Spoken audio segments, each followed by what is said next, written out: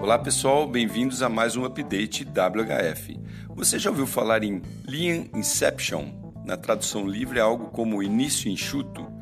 Trata-se de uma metodologia derivada do universo das startups, nascida no Vale do Silício e muito utilizada para gerar um MVP, o tal produto mínimo viável, ou seja, tirar a ideia do papel ou da mente, e fazer virar um produto inicial, sem perder muito tempo na elaboração de uma versão digamos, perfeita, o que demanda muito tempo. Considerado uma metodologia ágil, o Lean Inception foi criado pelo brasileiro Paulo Caroli em 2011 e hoje vem sendo aplicado em diversos tipos de empresas ao redor do mundo todo, e não só para startups, mas também para corporações tradicionais que precisam cada vez mais serem ágeis e colaborativas.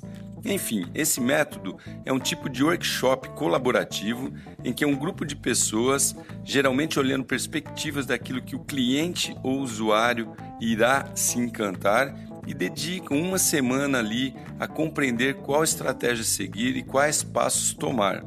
Segundo seu fundador, são atividades que permitem a compreensão do que as pessoas precisam e é possível, através dela, influenciar a estratégia da solução focada justamente na necessidade do usuário. Está aí um método bem adequado para os nossos dias, não é mesmo? Lean Inception ou início enxuto. Sou Cássio Bettini, compartilhando temas sobre comportamento e inovação oferecidos pela WHF. Até a próxima!